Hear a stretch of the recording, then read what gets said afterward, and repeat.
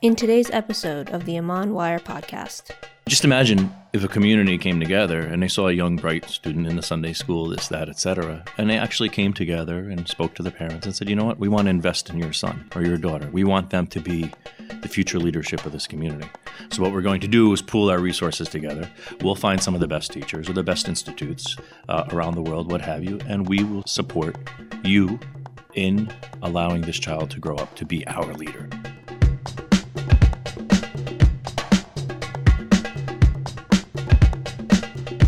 Assalamu alaikum and welcome to the Amman Wire podcast. Salim here, and actually this podcast will be a little more informal today. We're just going to chat a little bit with Sami Katovic. Assalamu alaikum, Sami. Wa alaikum assalam wa rahmatullah. And Mutassim Atiyah, who's joining us again after a long hiatus. Alhamdulillah. See, you invited me this time. So. Yes, this time we made sure to invite you. So we were just sitting around and we were thinking, like, hey, let's just talk about a little bit some things that are on our minds. So can I start? You first, yeah. So panelists, so Sami recently he came and he visited us in Istanbul with the Suhbah Fellowship program there, and we went to the resting place of a very interesting scholar by the name of Mullah Ghorani. And a lot of us just learned about Mullah Ghorani, rahimahullah ta'ala, for the first time there. Sami, give us some reflections. Alhamdulillah, I had the opportunity to visit Turkey and Istanbul many times, and many times I had the opportunity to visit Fatih and the Fatih area and the Mosque of Sultan Fatih. And down the street from it, for the first time, we visited the grave and the resting place of a man by the name of Mullah Ghorani. He's literally it's right off the street. Right. It's right off the street down the hill from the mosque, below the staircase. And I've always been a great admirer of the Sultan Mehmed Fatih, not only for his great accomplishments, but for who he was as a person. And I had never come across, though, this figure of Mullah Ghorani. Most people who know the story of Mehmed Fatih and his religious upbringing know the relationship he had with his mentor, Aqsh Shamsuddin, rahimahullah, who was his personal mentor and sheikh, who was actually a student of the great wali of Anatolia, Haji Bayram. And Aqsh Shamsuddin was brought by the father of Sultan Mehmed Fatih, Sultan Murad, to come and supervise and be the guide for Sultan Mehmed Fatih as a young boy and to raise him. And he was the primary figure in his life and throughout his life as a spiritual guide for him. But there was another individual which I didn't know about that Sultan Murad brought for his son, and that was the scholar Mullah Ghorani, who I believe was originally from Iraq, yes, if I'm not mistaken. And he was in Egypt at the time, and he was actually a great faqih scholar, actually of the Shafi'i law. And he was also a great muhaddith, and I was surprised even to find he was one of the pupils and students of the great hadith master Ibn Hajar al-Asqalani. Which is that's a point that really struck me as well when I first heard about that. I mean, here you have Ibn Hajar al-Asqalani, rahimahullah, having his majalis of knowledge, and he's doesn't necessarily know every single individual that's there.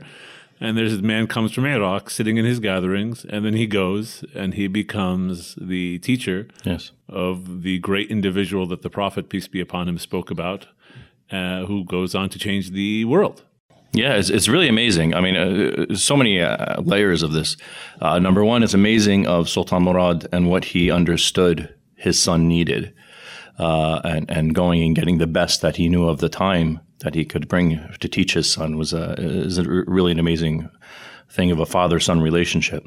Not just the military skills, et cetera, and the governing abilities that he knew his son needed, but to literally bring at the time probably the top scholars in a spiritual sense and the scholars of Sharia and Hadith, and to put them as the mentors of his son. Which is another thing, Sami, that, for me, I want to pause and, just sort of reflect upon, because for us, we've been spending this year in Turkey, in Istanbul, with the Suhbah program to put ourselves under the mentorship of Sheikh Mukhtar Maghrawi.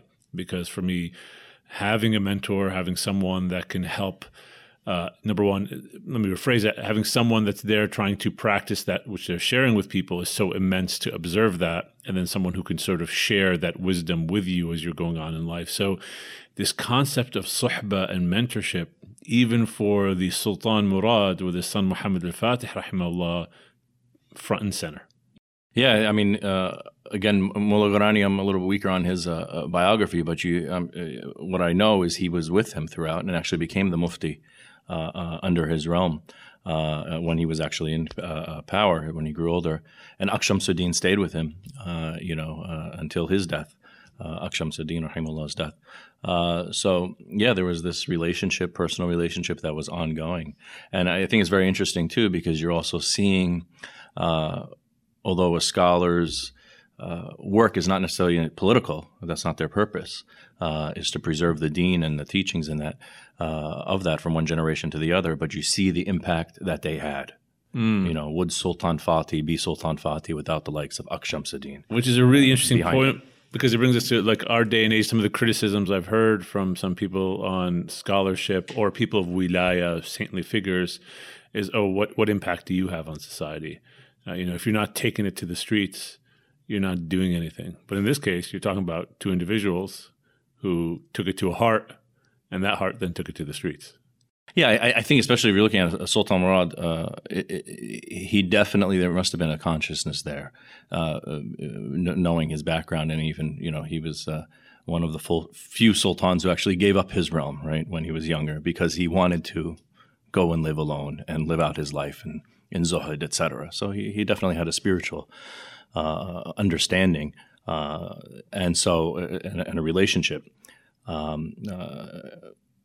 So he understood, I think, what Sultan Fatih needed as his son, because they had the same military expertise, they had the same armies, they had the same everything, technological advancements, etc.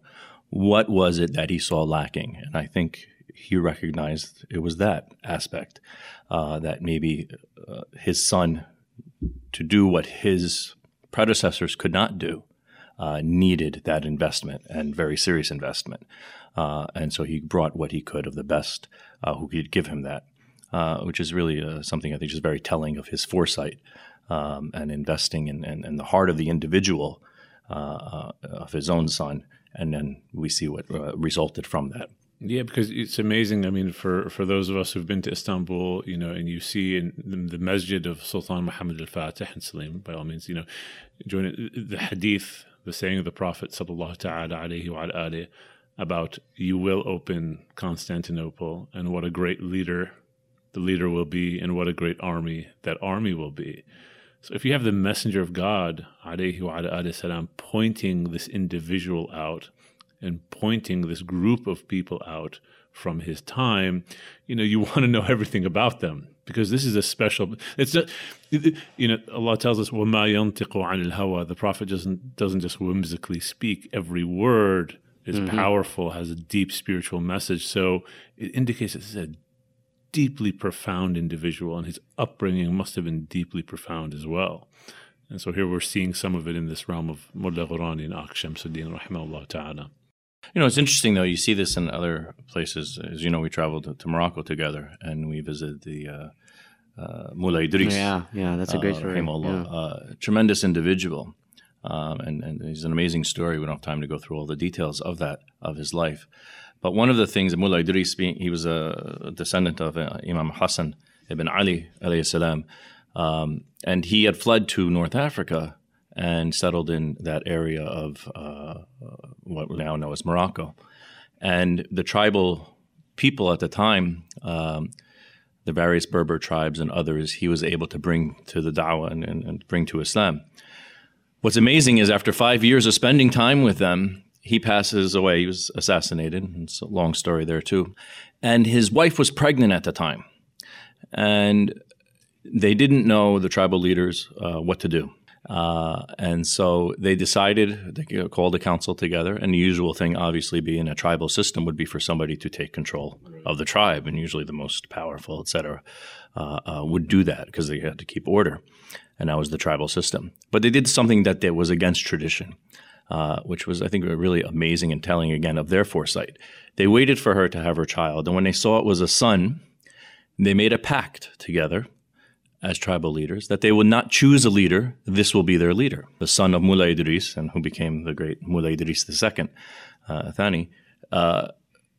And they basically spent the next 10, 12 years, similar to what you see now, what we were just talking about with Sultan Murad, of raising this child and giving him the best at the time of scholarship and governorship and military capabilities.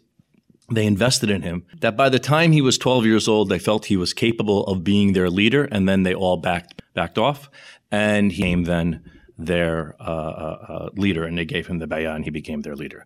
So they actually invested in their future leader, which I think is just something really we should be. And that's the I love the story that story, because the first time I heard about it, what my first thought is, and this also parallels the first story as well, was what you're seeing is, especially when you're talking about the next generation, like the foresight that it needs to take place in how you invest in our children and the next generation, and with them as the tribal leaders deciding that, okay, we're going to raise our imam.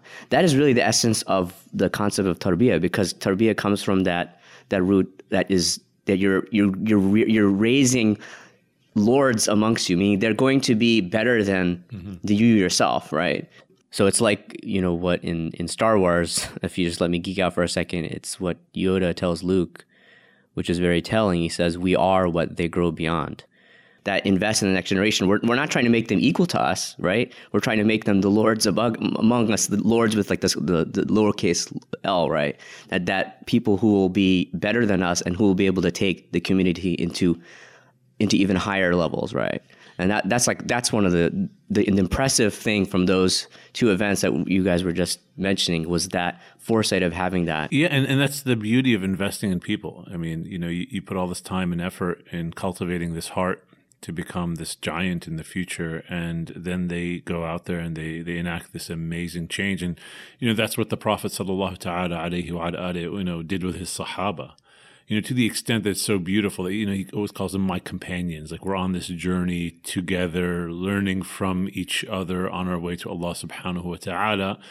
And they then went out and they transformed the world. So, Sami, as a community leader that you are, you're the director of the NBIC North Brunswick Islamic Center in Central New Jersey. How do you try to take some of these concepts then and bring them to the community level in terms of, how do we build individuals within our mosques? Well, I'll take a step back. I think we should rethink in general how we approach these things, and we have these stories of inspiration, and I think in our tradition that we can learn from.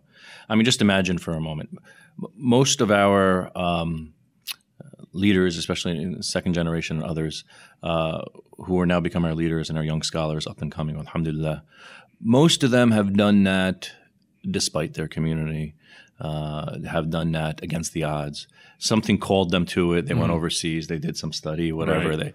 It was by chance, by accident, and all of us sometimes had this maybe even battle with their family or the community or what have you, even to do that, because it's not the usual career path that we're put upon.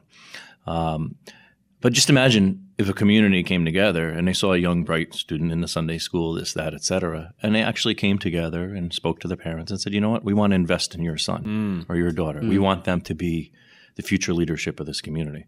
So what we're going to do is pool our resources together. We'll find some of the best teachers or the best institutes around the world, what have you, and we will support you in allowing this child to grow up to be our leader. This is a really interesting model that you're proposing, Sami. And because as you said, that most of the people that wanted to take this path of knowledge and spiritual transformation, they were doing so against the odds.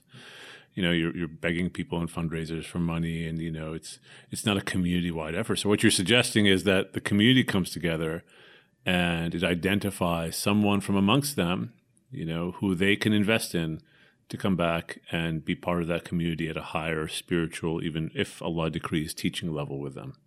That's interesting. What do you think, Salim?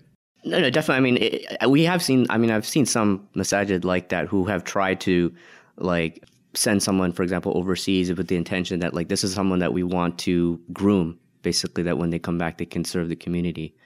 But I don't know if we've seen it to the level that, as Sami is describing, where it really is a communal effort and a communal foresight. It's not just like a few people. It's like everybody understands, like, hey, we're all in this together in terms of if we want to pass the torch, to pass the baton to the next generation, we have to be all in on this. Right. Resource-wise, like, put your money where your mouth is, really, and devote the energy to that. I don't know if we've seen that yet. I mean, there probably are some pockets around that are doing things like that. But I love the concept. I think what's important there is the beginning with we keep talking community is having that community. Right. It's building that community. Sometimes, especially as our masajid grow bigger and these quote unquote mega mosques that are coming, you lose that sense of community, and that sense of intimacy. And I think that's a challenge that we do have as our communities physically grow in terms of numbers. That we yeah, I mean, that is something. I mean, all of us probably have experienced it. When you were in that small masjid, like in like a little house, right? And you had that just like 50, 60 people or 20, 30 families, right? And there's that really close, you really feel that brotherhood, sisterhood. And then as the community grows, even if you just move that masjid from the little house to like the next big structure, and something changes. I mean, and it's really hard to cultivate that same level of intimacy that you used to have with people. And there's just this natural just separation of people, even just spatially, but just people are just not that closeness is lost. I mean, I can speak from one community I was in where we were in a small house, like as a, and then when they moved to a very big masjid, the same group of people were there that were in that small space. Right. But then then they moved to that big area, and then other people came in because it was a bigger area now, and that sort of sense of community that was so special before was. Well, it's a nature of growth as well, though. Imagine. But how do you mitigate that? I don't think you can.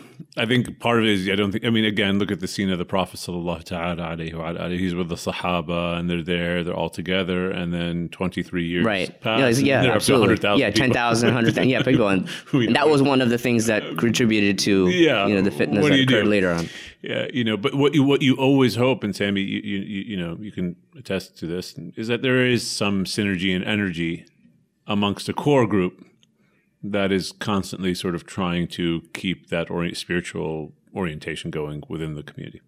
Well, it's interesting. I think that one of the things I find in terms of now as opposed to when we were growing up, not so long ago, or maybe very long ago in my case, is the lack of technology that we had back then. In some ways actually facilitated and compelled you to be part of a central community. Yeah, that's if right. you wanted to learn something, you had to go out. I was just discussing with my friend the other day, remembering back in the day, we used to literally go to different masajid to see the flyers of upcoming programs in different places. Wow, Sami, you are really dating yourself now. But just to see what was out Yeah. there. And it was like, we used to do that just to see, this is going to be coming in, and actually mark our calendars to see this person come into town at this place or that place. We used to try to go to. So now people sitting at home and sort of this, you can get information and all that from the internet, and it's hard sometimes to pull people out to actually for programs. So the negative is, unfortunately, people are becoming more in their silos.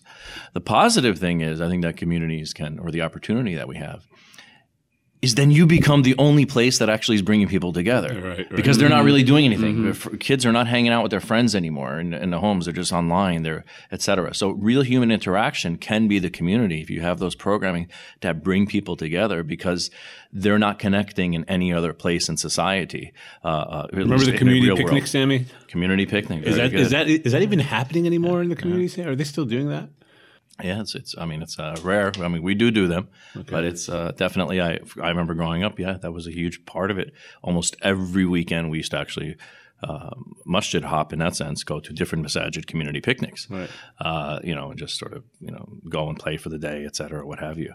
But yeah, that's not many masajid are doing them as they used to. Definitely, that's the. I mean, it seems like also that everybody's suddenly become more busy than they used to be.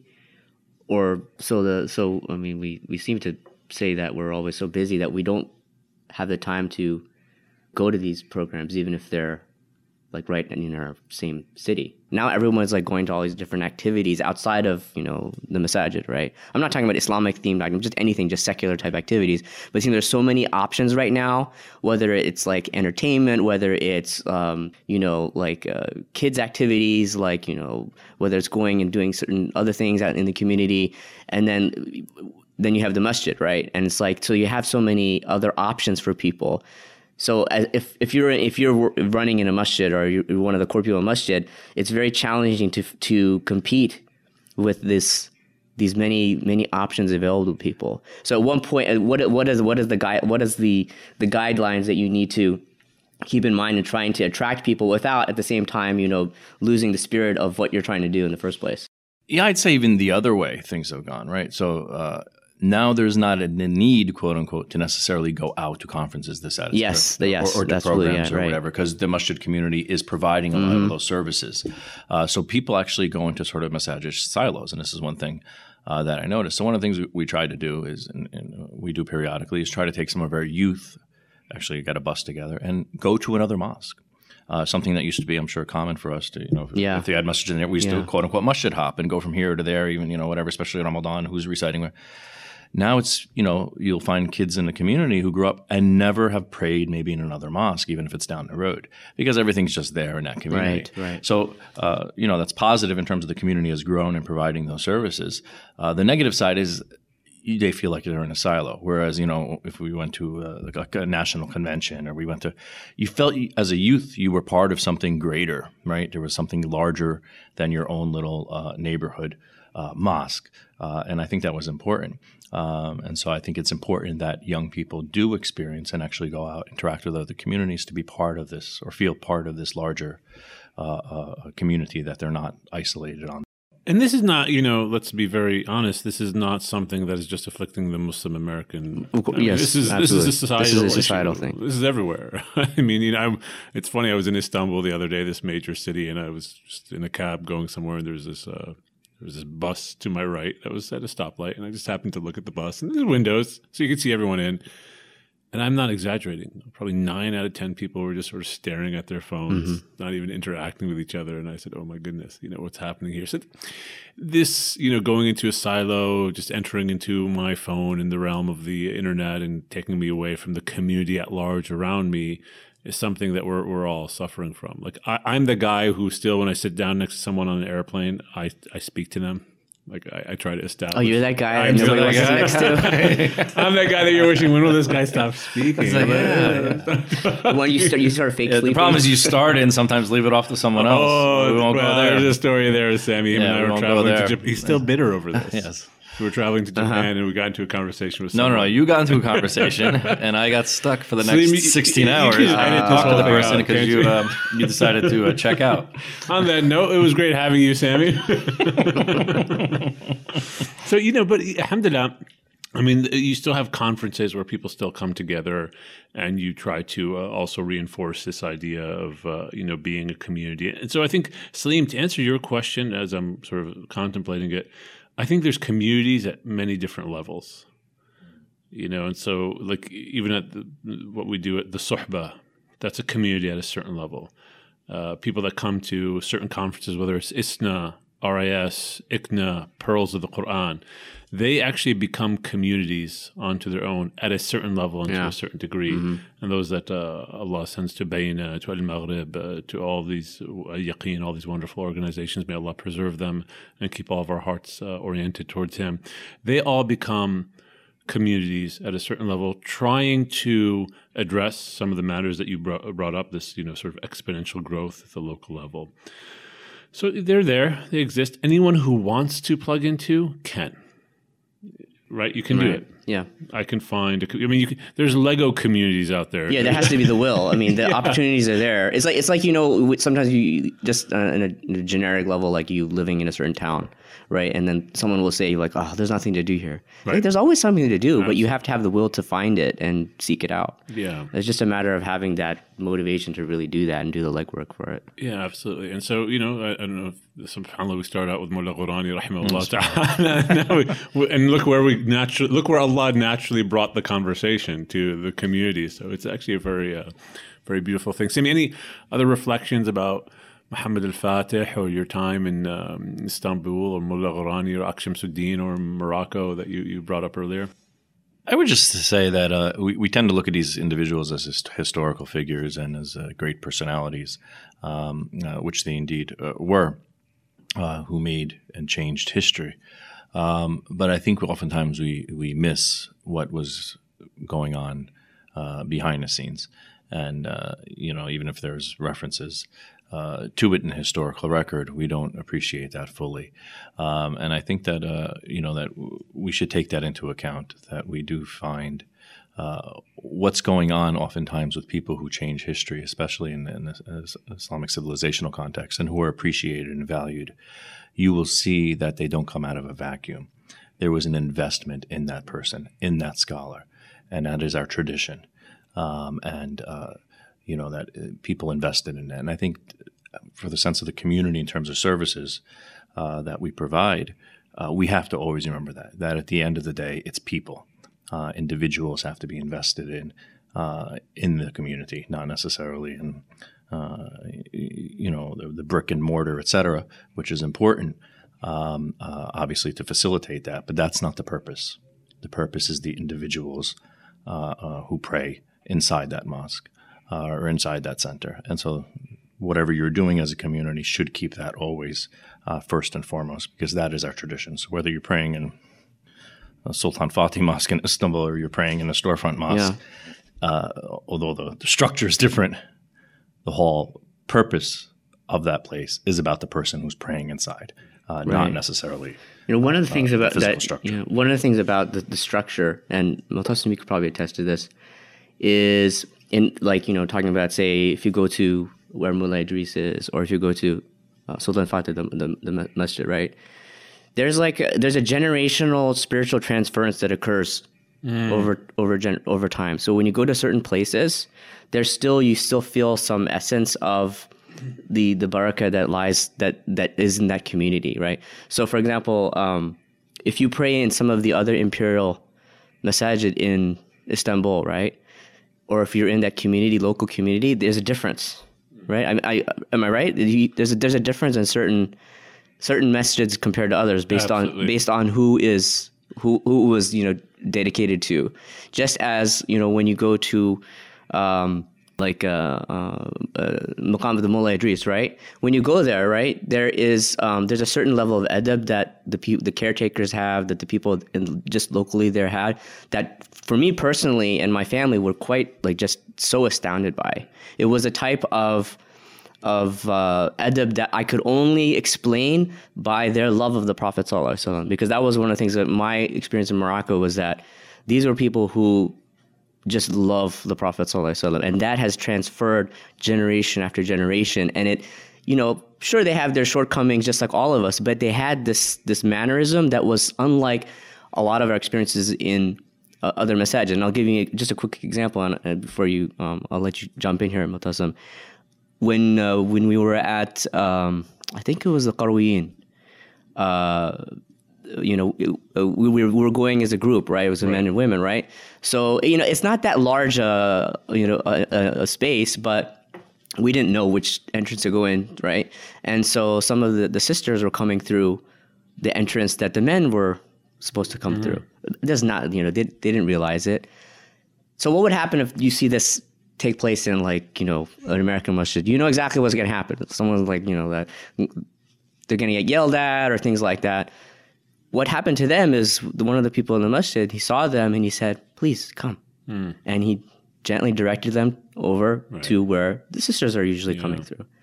There was no condemnation. There was no yelling. It was this very beautiful, gentle way of correcting and advising.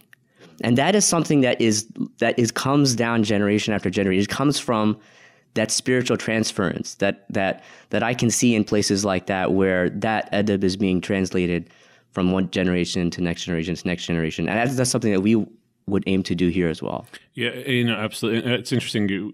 We started with Turkey, then we got onto Morocco, and you got onto the love of the Prophet, peace be upon him. It's my dear friend Muhammad Zakaria, the master calligrapher who lives in Virginia. he and I were once having a cup of tea, and I told him, I said, Hoja, there's this amazing resonance I feel between Turkey and Morocco, though they're completely different places. If you go visit them, there's no comparison in terms of the physical. I said, what is it? And then he said, yes, he goes, I felt the same thing. And I pondered on it for a while, and I came to realize it's the love of the Prophet sallallahu ta'ala alayhi wa ala alihi that has put the spiritual resonance between these two countries. And he went even more specific because as a calligrapher, he looks into manuscripts and what they produce. And he took it to their connection to the Dala'ilul Khairat, this book written by Imam al-Jazuli, rahimahullah, all praising the Prophet. He goes, because you find it very often written and recited in Turkey, and you find the origins of it coming from Imam al-Jazuli, who is buried in Marrakesh. So that's definitely there. It's a beautiful thing to tap into. And then also in terms of the spaces, look, one of the major blessings from Allah that I'm living in right now is I happen to be the neighbor of Sayyidina Aziz Mahmoud Hudai, rahimahullah ta'ala, who was a great scholar, a great saint, who passed away in the early 1600s. And he was the sheikh of Sulaiman al-Qanuni. And he was also the sheikh of Sultan Ahmed of the Blue Mosque. And he has a small zawiyah where he's buried, rahimahullah ta'ala, and a small place where people go in to give him salam, and they recite Quran and prayers upon the Prophet, alayhi salatu wasalam. It's a small place. But when you enter there, you feel a presence, a spiritual presence that you don't necessarily feel in other places. I mean, people are coming here every single day and just reciting Quran, praising God, and making prayers, making dua.